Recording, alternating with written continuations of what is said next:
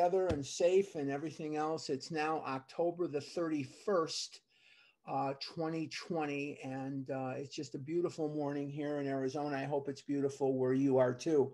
We are studying chapter 4, We Agnostics.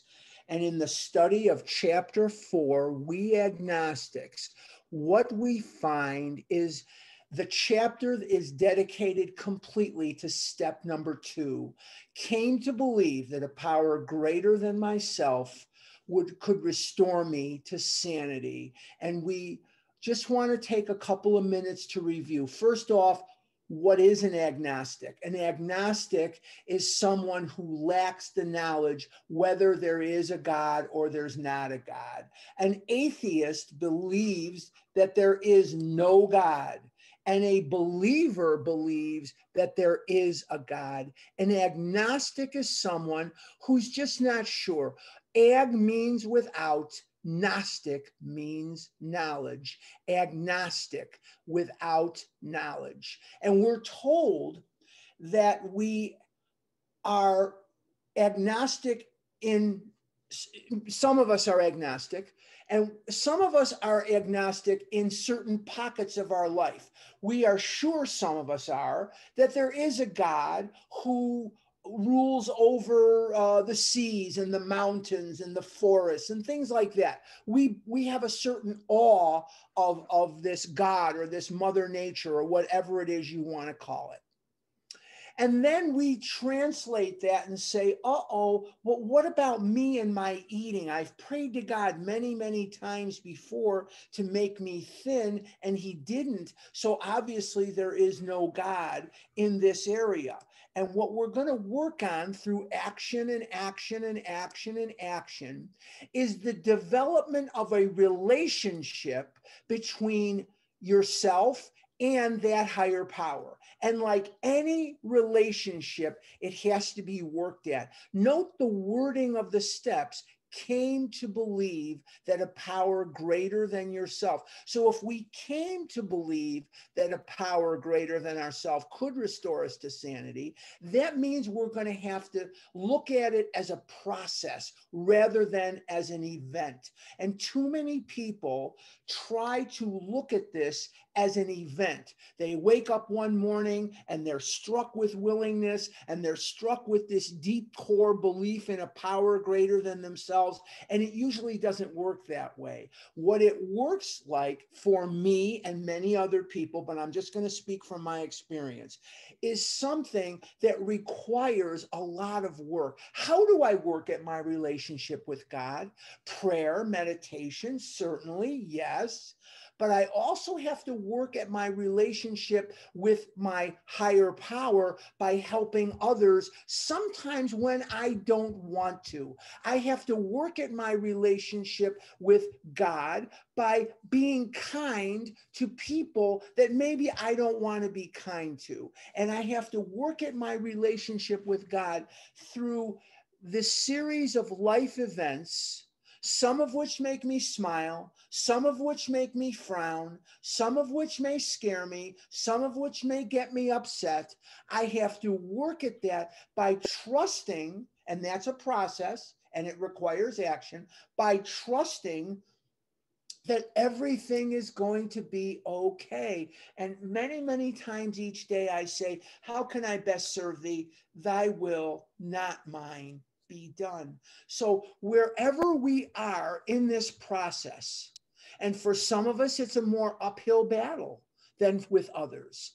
But wherever we are in the process, if we're confused about how to establish a relationship with a higher power, if we're confused about anything about that relationship, what I would suggest strongly is take action, and take action that goes beyond just prayer and meditation. It's Saturday. I could sit in that synagogue and pray till the cow jumps over the blue moon tonight. Tomorrow would be church. I could go to a church and I could pray until the cow jumps over the moon. And I could walk out of that church, or I could walk out of that synagogue, or I could pray in my home or wherever, or my car or whatever, and nothing will have changed. I have to take action. We agnostics. Notice that the chapter is not entitled Those Agnostics. Notice that the title of the chapter is not called The Agnostics. It's entitled We Agnostics. Because for most people, pockets, vestiges of agnosticism, agnosticism will remain often, even when we have a belief that there is a God. But will that God be there for me when I want to eat? Will that God be there for me when I'm worried about the world events, or I'm worried about disease, or whatever that may be for you, children or grandchildren or parents or what have you, jobs, finances?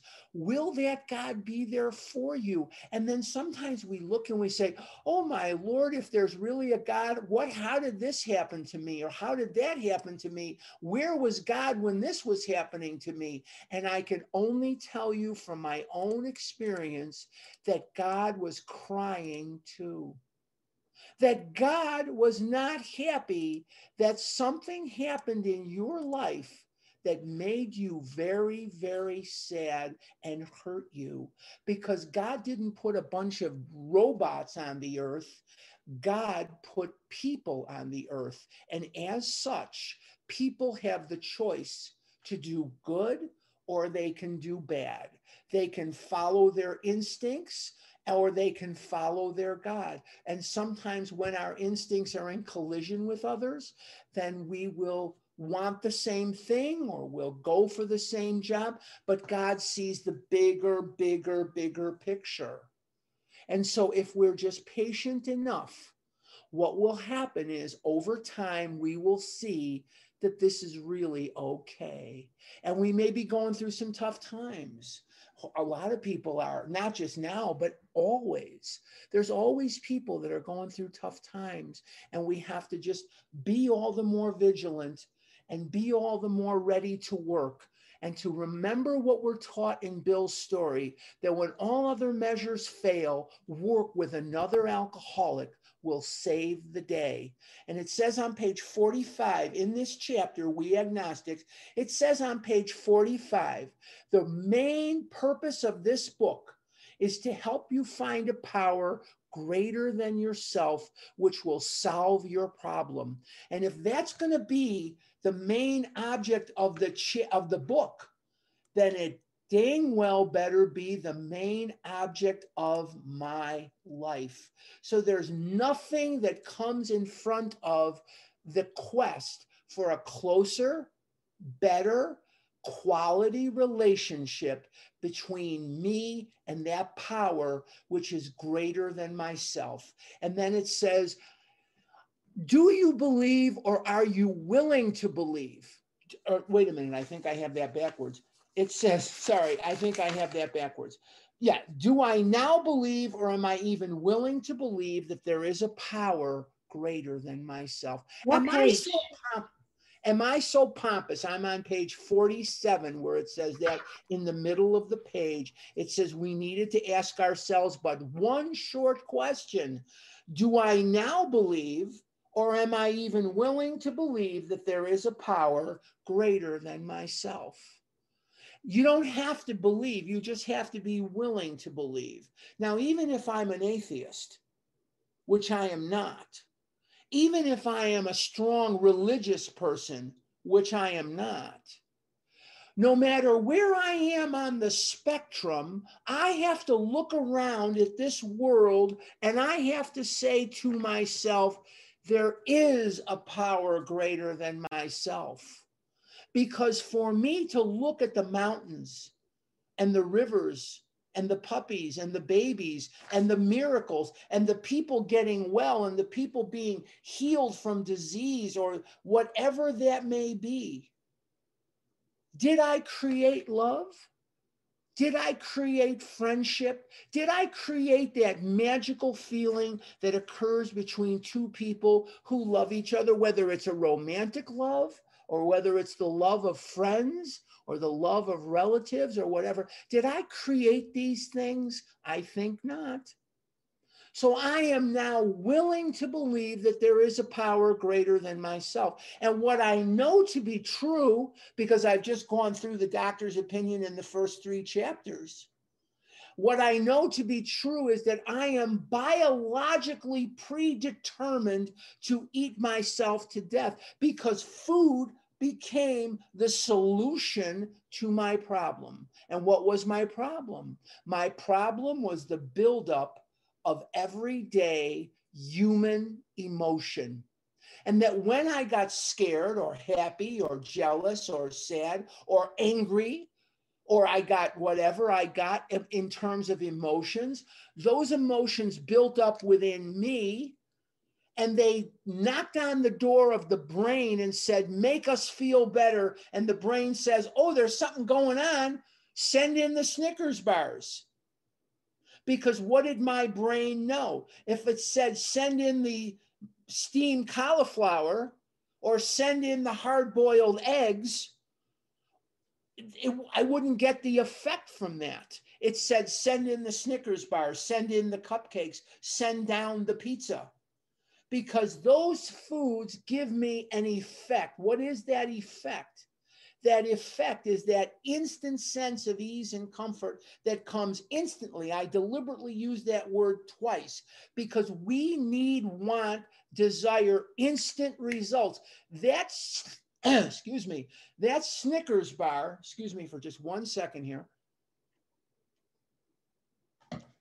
That Snickers bar is going to produce an effect within my brain that is going to make me feel a lot better very instantly. It does something for me that nothing else except the steps do for me. Food doesn't do for the normal eater what it does for me. And so the excess food doesn't do to them what the food did to me. But remember, I am not a person that has the food problem. Food was my solution. I have a problem with the buildup of emotions, and my brain will send me involuntarily into the arms of a donut. And when you tell people how much food I ate against my will, they cannot, if they're normal eaters, they cannot wrap their brain around it because they've never eaten food against their will. I didn't want to be doing what I was doing. I couldn't help it. Now let's examine the other part of the disease. Because you see, if an M&M was in my possession, like in my pocket here, maybe like Batman has his utility belt, I'd have a utility belt and I'd have M&Ms in there with the peanuts. I mean, obviously the people that buy these M&Ms without the peanuts, obviously these are not Jewish people. You have to have the ones with the peanuts. Come on now, unless you're allergic to peanuts, don't even try to talk me into the other ones. Okay, enough with the Nourishkeit. But the bottom line is, if I had a Batman utility belt here full of M&Ms and I got jealous or I got scared or whatever, I got angry, I would pop one of them in my mouth like a Xanax and I'd be fine. But you see, that mental twist is only half the issue here. The other half is in the body, and that's the physical allergy. And that allergy makes it impossible for me to stop once I've started. And so if I cannot stop once I've eaten, and I cannot keep from eating because of the mental twist, and I can't stop because of the allergy, I am powerless over food, and my life's unmanageable. Now, if I've come to believe that a power greater than myself could restore me to sanity, that's going to be the necessary power, because it's a power as defined by the big book as being greater than myself. So do you see how we transcend from one step to the next? This power is equal or greater to the sentence that says, lack of power was my dilemma. When we go to Bill's story, it says, there had been no more power in him being Ebby, than there was in me in that moment. And that was none at all. So we see that human beings by themselves cannot muster the necessary power to overcome my compulsive overeating illness. It cannot be done. It just cannot be done. But as I tap into the power greater than myself, now I can live without that desire to eat these foods that trigger the allergy because the emotions are not building up to that level. How do I reduce the toxicity of these emotions? Through the working of the steps. The working of the steps, particularly 10, 11, 12, and 9, and 4, and 5, and 6, and 7. The working of the steps will level out the emotions so that the desire to eat is simply not there. I did not overeat today, nor did I overeat yesterday, nor did I overeat the day before or the day before that or whatever. You get the picture. Was that because I'm such a successful dieter? No. It's because I'm tapped into a power greater than myself. How do I specifically tap into it? I work the steps. So we're looking at what we have to do and we're looking at how we have to do it. So I'm hoping that it's going to be thorough enough of an explanation so that we understand why we need to do what we need to do and how we do what we need to do, because this is vital to our survival. And many of us come in with very, very hostile attitudes toward God.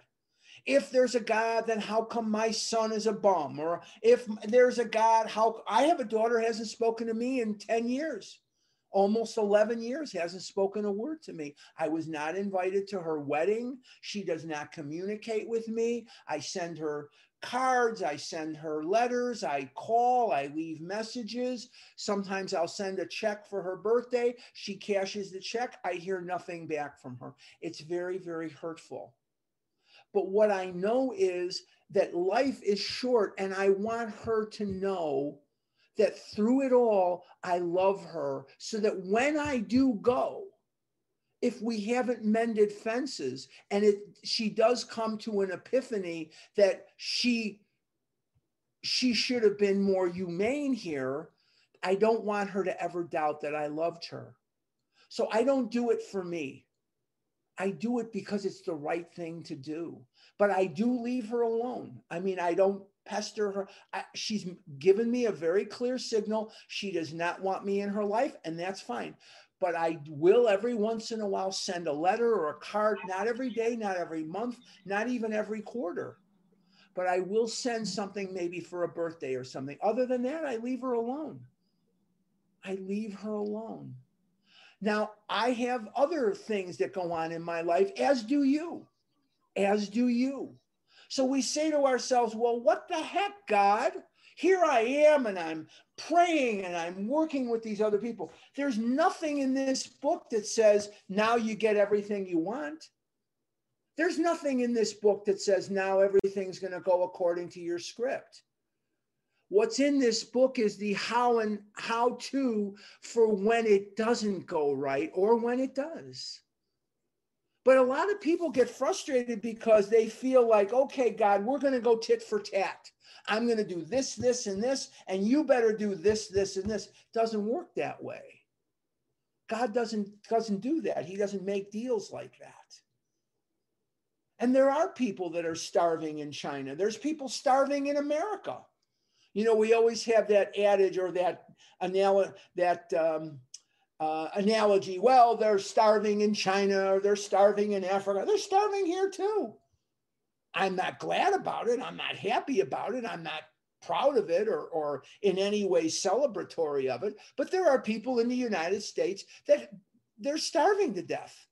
Go to Chicago, go to Lower Wacker Drive, take a ride down there. what you'll see is horrifying. I was born and raised in Chicago. I know Chicago well. Go down to Lower Wacker Drive. You're going to see some people that are circling the drain. Go to Madison Avenue. Go to Lower Wacker Drive. You're going to see some things that are horrifying. Where's God there?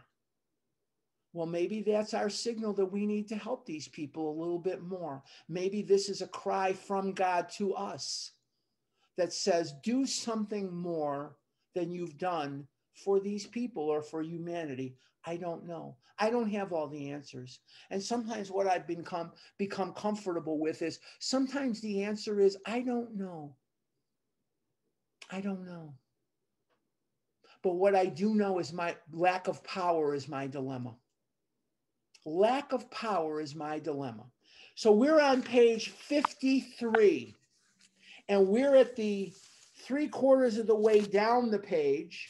And on page 53, it says, arrived at this point, we were squarely confronted with the question of faith. We couldn't duck the issue. Some of us had already walked far over the bridge of reason. Now, notice that bridge of reason is in capital letters because in many, many souls and many, many hearts, the reason, the scientific explanation is that God. And he uses the bridge of reason in capital letters to give homage to that, toward the desired shore of faith. The outlines and the promise of the new land had brought luster to tired eyes and fresh courage to flagging spirits. Look at all of us. We come in here, and my memory goes back to a place in Chicago called Potawatomi Park. And Potawatomi is a park, just like what it says. If you've never been there, okay, it's a park. And in the park is a field house. And in the field house, we used to meet.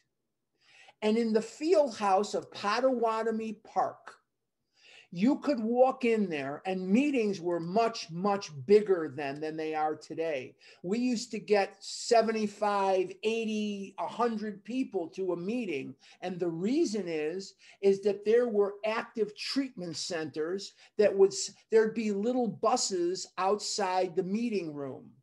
And there'd be 2 buses in front of the meeting. One was from one treatment center and one was from the other treatment center. And they were very competitive. And the people would have jobs, not everybody. There'd be greeters and huggers. There'd be a secretary for every meeting and a treasurer for every meeting and a chair for every meeting. And the chair would oversee things, and the secretary would read like we read, how it works. Okay, chapter 5, that would be the job of the secretary. And the greeters and the hugging used to freak me out. So I would always get there 5-10 minutes late. I was late for everything anyway in those days, but I would get there late because the hugging would freak me out. And then I would leave a little early because the hugging and the hand holding and that would freak me out. But when you walked into that meeting, you knew you were welcomed. When you went into Swedish Covenant Hospital or some of the other places I went to meetings, you knew you were welcomed. Because we come in here and we have flagging spirits, because OA is the last house on the block for most of us. It costs about $100,000 for your seat in OA. You have to go to join the gyms. And you have to have the urine of pregnant women shot up your keister. And you usually have to go get acupuncture. And you have to go buy clothes that you'll never wear. And you have to buy clothes 5 sizes too small, so you'll be sure that motivates you to stay on your diet. So you'll get into those clothes, but you'll never wear them. You'll end up giving them away. And then, of course, you've got to do the pay and weigh. And there probably isn't a person here of the 100 that are here that isn't a lifetime member of at least one of those groups. I guarantee you, if I went to every one of your doors and I said, where's your card that says you're a lifetime member? Every one of you's got the card. And the books, oh, the books you bought, oh, and the treatment centers, oh, and the doctors, oh, and the whatever. It costs about $100,000 to get your seat in OA. And we are flagging spirits, and we are people who have been pummeled by life. This is a vicious illness. This is a vicious, vicious illness. And it's one of the illnesses, not one of, it's the illness that you wear for all the world to see. You know, you could walk down the street as a compulsive gambler, and I'm not downplaying the severity of gambling, or you could walk down the street as an alcoholic, not in all cases, or a drug addict, not in all cases, but in many cases, you could walk down the street and no one might know that you are that addict, that you have that addiction. But not this. Some that are listening to me now, or some that are listening to me on the podcast, are going to be people that pass for normal. I have a friend of mine. You've heard me talk about this person before. I have one that lives in Colorado and one that lives in Northern California. And my friend in Northern California, I don't know if she's here today. I can't determine it or not, or whatever. They appear to be very, very normal people. You would not look at them and say, oh my Lord, what the heck is she, what the heck is wrong with that woman? But when you see them, you don't know it. But they are bottom of the barrel, garbage can, dumpster diving, back alley, compulsive overeaters, but they are bulimic to the point where they don't show the weight. They are restrictors. Many anorexics do show it. Some do not. But most of us who are on the side of the disease that I have, which is the compulsive overeating, obesity, I could put on 40, 50 pounds by Thanksgiving. No problem. You turn me loose, I could put on 40, 50 pounds by Thanksgiving I wouldn't even break a sweat. Or more. I could put maybe more, but I could definitely put on 40, 50 pounds by Thanksgiving. Some of you can't, but that's not the point. The point is we come in here with flagging spirits. And what do we find? We find for probably the only time in our life, the first time in our life for me, that there are other people who think about food like I do and who react to food like I do, and who have the same issues with food that I do. And it never occurred to me that that was even possible. Because my brain, my ego said to myself, you know what? I'm the only person like this, and I'm not worth living. I'm not worth drawing air out of the environment. I should be killed or I should die. Because when I was 6, 7 years old, I became convinced that existentially, if you are a fat boy or a fat girl, you are wrong, you are evil, you suck, and your mother wears army boots. That there is nothing about me that is worth keeping, because everyone in my environment told me incessantly, you are never going to have a good life. You are never going to have a girlfriend. You are never going to get a good job. If you only loved your mother, you wouldn't eat so much. If you loved your father, you wouldn't eat so much. If you had any respect for yourself, you wouldn't eat so much. And I didn't know how to tell them this when I was 6 or 7 or 20, that I'm doing the best I can and I'm failing and I'm fighting and I'm losing.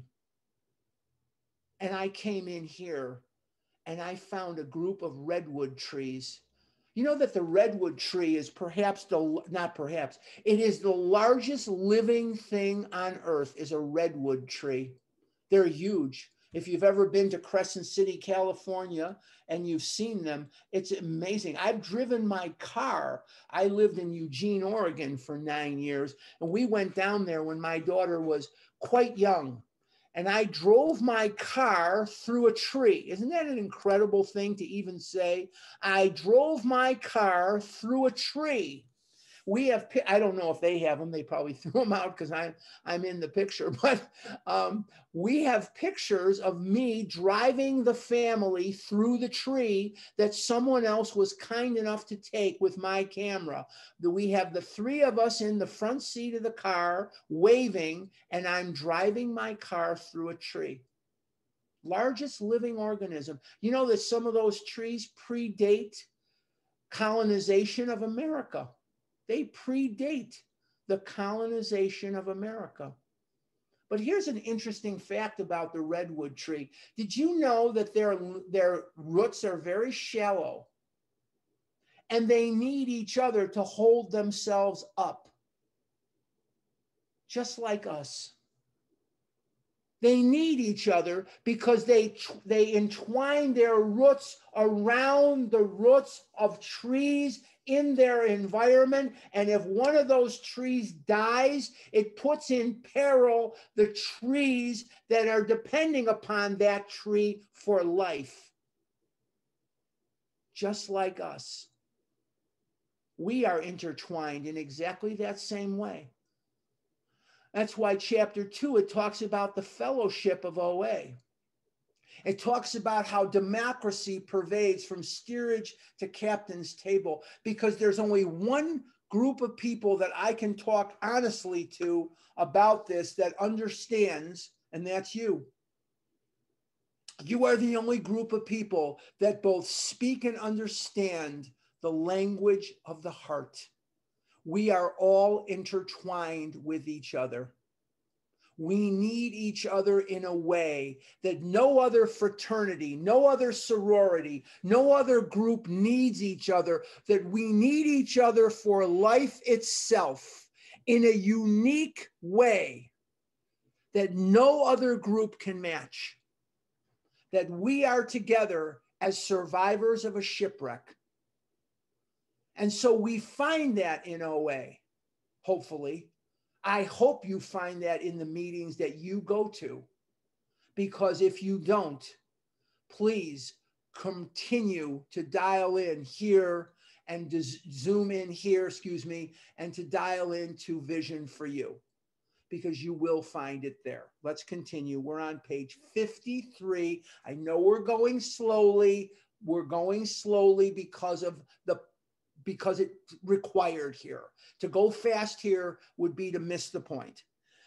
We're near the bottom of the page. Friendly hands, page 53. Friendly hands had stretched out in welcome, not in judgment, not in accusatory judgment, but in welcome. We were grateful that reason, capitalized, because so many worship it, had brought us so far, but somehow we couldn't quite step ashore. Why couldn't we step ashore? Because we felt diffident, which is hesitant, because nothing else ever worked. The snake oil salesman that told you that if we prepare your meals for you, you won't gain weight. Ha! The snake oil salesman that sold you the books. The snake oil salesman that sold you things that they knew damn well were not going to work or not workable for people like us. On the 26th of December through the end of January, you are going to hear day and night, night and day.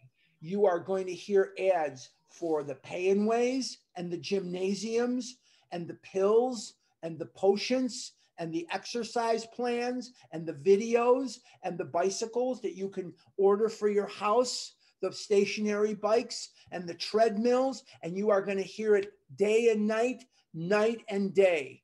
Why? Because that's National Dieting Month is January. It's National Dieting Month. and you were skeptical that OA wasn't just another thing that was going to fail. And for some of you, the people around you in OA did fail, and it reinforced your doubt. But some of you kept coming, and you're zooming in here with us this morning. Maybe you're convinced that this works, which is what I hope for, or maybe you still doubt that this works. So I'm going to try to do the best I can to remind you that this does work. On page 88 is probably the most important sentence in the book. Page 88, it says, it works. It really does. I am a bottom of the barrel, gutter, back alley, garbage can, compulsive overeater, and I've lost over 500 pounds, and I have not found it necessary to compulsively overeat in over 21 and a half years. But somehow we couldn't quite step ashore. Perhaps we had been leaning too heavily on reason that last mile, and we did not like to lose our support. So even though reason didn't work, it was the best we had. It was all we had. Willpower didn't work. Reason didn't work. Utilizing what everybody was telling me didn't work. What did they tell me? Just push yourself away from the table. If you have any self-respect, you won't eat like a slob. If you have any self-respect at all and you expect to do good in this world, you got to push yourself away from the table. Be a man. Don't eat fried chicken. Eat boiled chicken. Don't eat French fries. Eat asparagus. That's great advice. And that advice makes perfect sense. But I have an illness of the mind and an illness of the body that condemned me to search out certain foods in search of relief from the untenable, unbearable pain of not eating. And that when I'm not eating, I feel horrible. People would say to me, don't eat so much, you slob. You'll feel better. They were right. When I'm not eating and I'm not working steps, I feel anger better. I feel fear better. I feel jealousy better. I feel like killing myself better. I feel like killing you better. I feel lots of things better. They were right. But those feelings just drove me back into the food.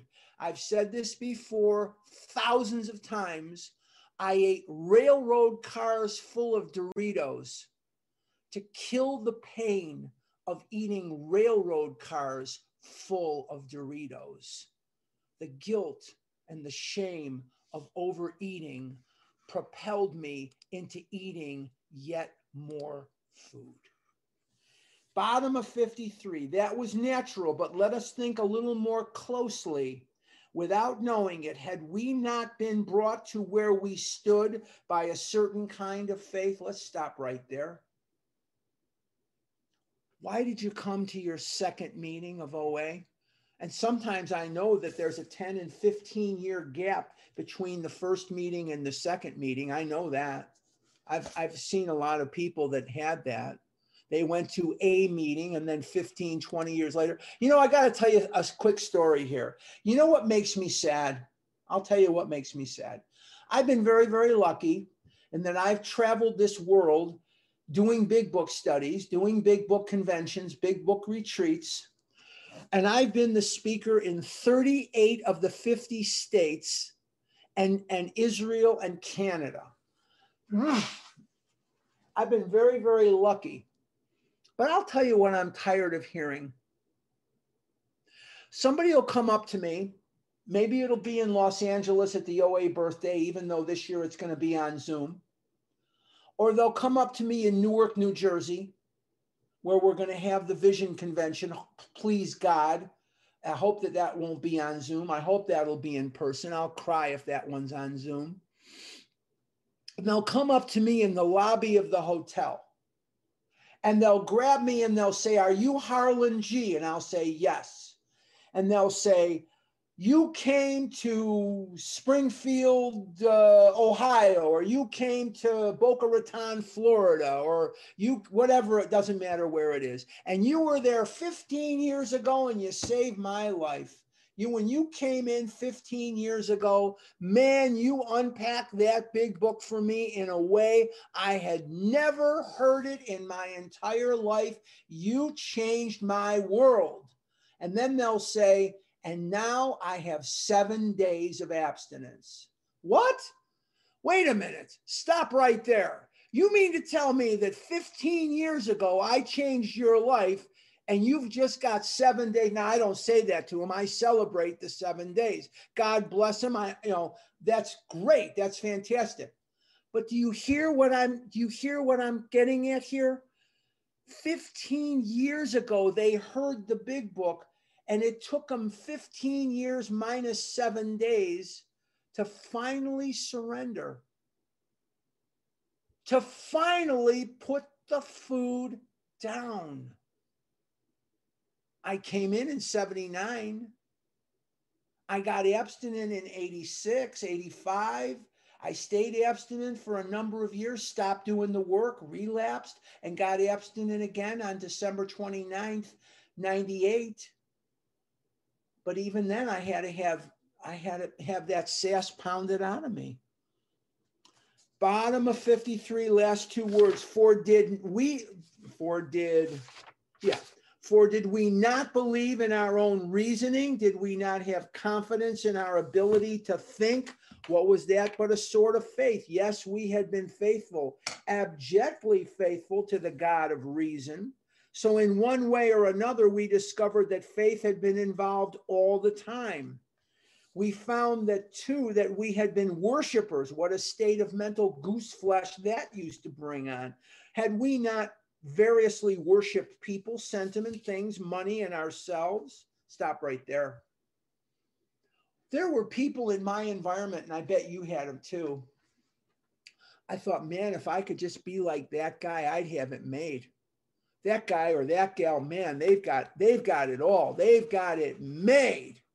They've got willpower. They've got money. They've got this. They've got that. I would look at some of these people and think, man, oh man, if I was just more like them, I'd have this great life. And the truth of the matter is, they're just as human as I am.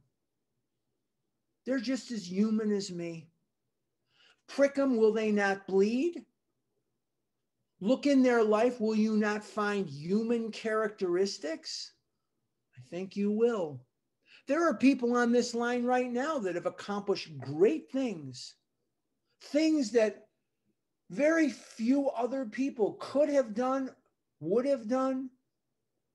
There are people on this line right now, including me, that are survivors of a disease that is murderous. The loneliness, the asexual existence, the isolation, the shame, the guilt, the fear of people that we love, fear of people that we don't know, fear of the world that we were born into, that they would reject us as they often had. And it drove us into extreme isolation. And yet, we fight for our lives here in OA. Good. But we don't have to fight anymore. There is no fight anymore. It's just a working of the steps. It's just the working of the steps. Put your weapons down. It's over. Stop it. You don't have to worry about it. The steps are here and we can work them. And then with a better motive, had we not worshipfully beheld the sunset, the sea, or a flower. I walk early in the morning. I listened to the first 30 minutes of the meeting. I shared Thursday. I listened to the first 30 minutes of the meeting and I answered text messages and emails. And then at about 4:30 in the morning, I get up from where I'm sitting right now. I go to the little boy's room and I get out of the house and do a 3-mile walk that takes 90 minutes. And yesterday, when I walked out of the house, that moon was so big and so bright, you could practically read a book outside with no artificial light at all. That's how bright that moon was. And the same thing today. And I beheld that moon, and I looked at that moon, and this is with all my years of recovery. And I looked at it and I could see it for a while. And then when I turn, I can't. And then I turn around again and there it is. And what do you think was going through my mind? God, I need some sales today. God, I need a wife. God, I need this. God, no. It doesn't work that way. Because the reason I'm telling you that story is because I'm human. No matter how evolved my recovery gets, I will never rise above the level of a human being. And as a human being, I'm going to need to be reminded that I'm here to serve God. I'm not here to give God a list of what I want. He's not my errand boy. He's not my genie. He's not my Santa Claus. He's not the tooth fairy. That's not the way it works. But I had to laugh at myself. Who of us had not loved something or somebody? How much did these feelings, these loves, these worships have to do with pure reason? Little or nothing, we saw at last. Were not these things the tissue out of which our lives were constructed? Did not these feelings, after all, determine the course of our existence? Many of us love, and then it changes the course of our existence. It was impossible to say we had no capacity for faith or love or worship. In one form or another, we had been living by faith and little else. Most of you would be convinced that if I gave you $1 billion, you'd say, wow, that would really help me out. We believe in that because it falls into our reason that would make things a lot easier. Now we have to believe in something different. We have to have that same quickness to faith in something that we cannot see or spend. And that we cannot go out and buy the kind of car that's going to make our friends go, ooh, ah, ooh, ah. We cannot have the house that's going to make them go, ooh, ah, ooh, ah. It doesn't work that way. But they will ooh and ah when they see the transformation that God weaves into the soul, into the fiber of your soul. They will ooh and ah when they see your recovery.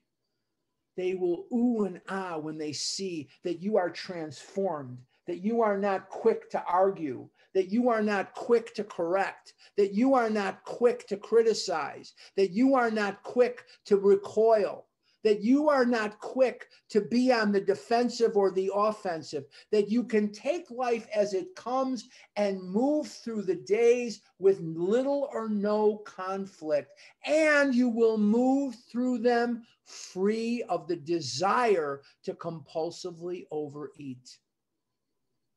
That desire to compulsively overeat will simply not be there. Then they will ooh and ah in a way that material possessions will never, ever match. Let's continue. In one form or another, we had been living by faith and little else. How true. Imagine life without faith were nothing left but pure reason. It wouldn't be life. But we believed in life. Of course we did. We could not prove life in the sense you can prove a straight line is the shortest distance between 2 points, yet there it was. The shortest distance between me and unhappiness is through the shortcut of comparison. And when I start comparing myself to other people, I never do it when I'm in a good place. Isn't that funny?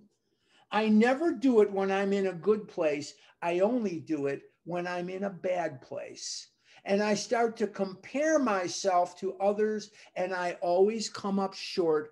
And the next thing I end up doing is I end up ordering extra cheese on my pizza. The shortest distance between me and unhappiness is through comparison.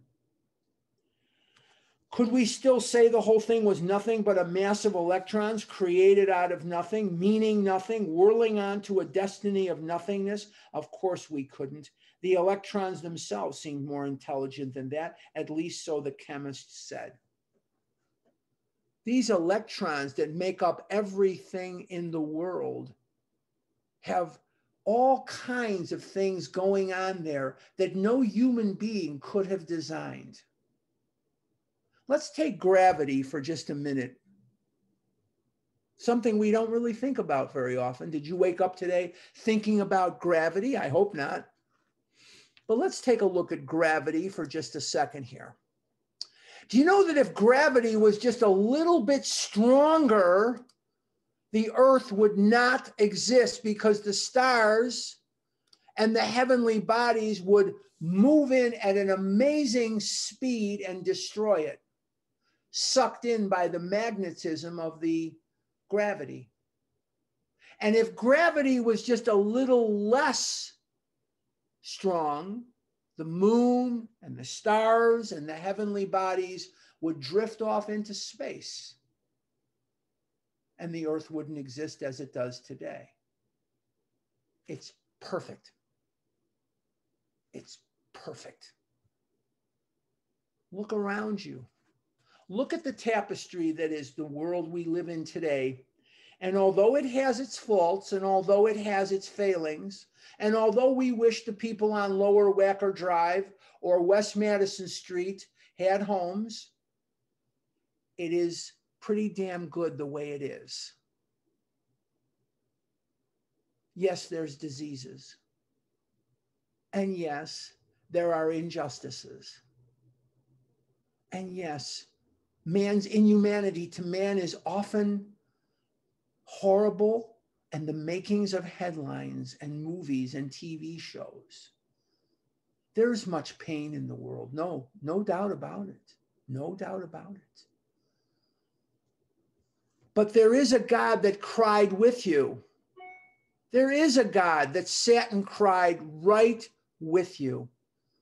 And by, things got better, I hope, or things will. And the world as we know it is a world that is built on other findings, other beliefs, other inventions. Yesterday, I went and I bought a brand new computer. And I needed a computer. I had the old one I had for 6.5 years. Man, that thing, I should have traded that in a year ago, but I didn't. Not because I'm cheap, because I'm too lazy to go down there. But yesterday I said, the day before I made an appointment, and I went down there at whatever it was, what was it, 10:30 or 11:30, whatever the heck it was. And I bought a brand new computer.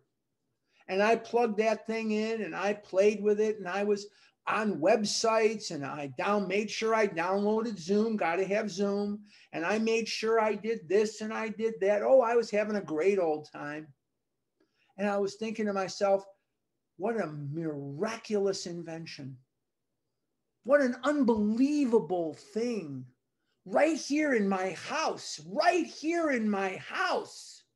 I have the world at my fingertips. There's people right now that I'm communicating with and that you are a part of that are in New Jersey and Palm Springs, California, and Dublin, Ireland, and Sweden, and Scotland, and England, and Boston, and God knows where, Dublin, Georgia, and Connecticut, and Geneva, Illinois. What an amazing thing. Who could have thought of this 200 years ago? You'd be set on fire if you thought this. Like 200 years ago, if you would have said, one day this will happen, they'd have put you in a crazy house. But yet here it is. What an unbelievable thing. Now let's bring it back to recovery. We who walk in here, whether it's on a Zoom meeting or in person or on the phone, we walk in on the shoulders of giants.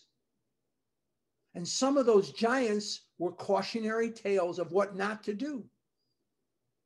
And some of those giants lived their life in recovery and passed on their knowledge so that from one to the other, one to the other, one to the other, it got to you. Now, don't get me started on sponsorship, because then we'll be here a long time. And there will become a time when I will get started on that, but not today. We build on these people who God provided for us. Dr. William Duncan Silkworth was a neurologist, unconcerned with alcoholism, unconcerned with alcoholic people or tendencies or any of that. And on October the 29th, 1929, Black Tuesday, when the stock market crashed and the Great Depression started, he was overinvested and he was ruined. And he went to his friend Charles Towns, who owned and operated the Towns Hospital in New York City, which was the leading hospital for the treatment of drug addiction and alcoholism in the world. And he went to work as its medical director in November of 1934. Excuse me, 1929. $35 a week was his salary. And he observed between 1929 and 1934, thousands of drinkers coming through that hospital. And some of them would go into that hospital and they would leave and they would never return.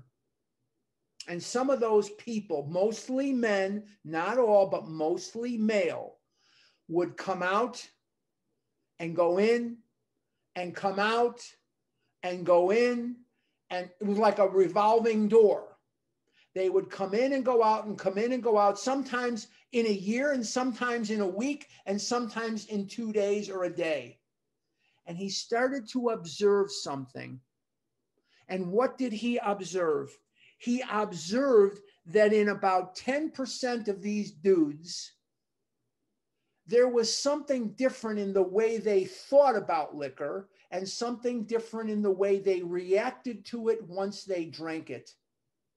And he started to formulate his opinion with no scientific backing. It was an opinion based on observation. And what was his opinion? His opinion was that the disease is twofold.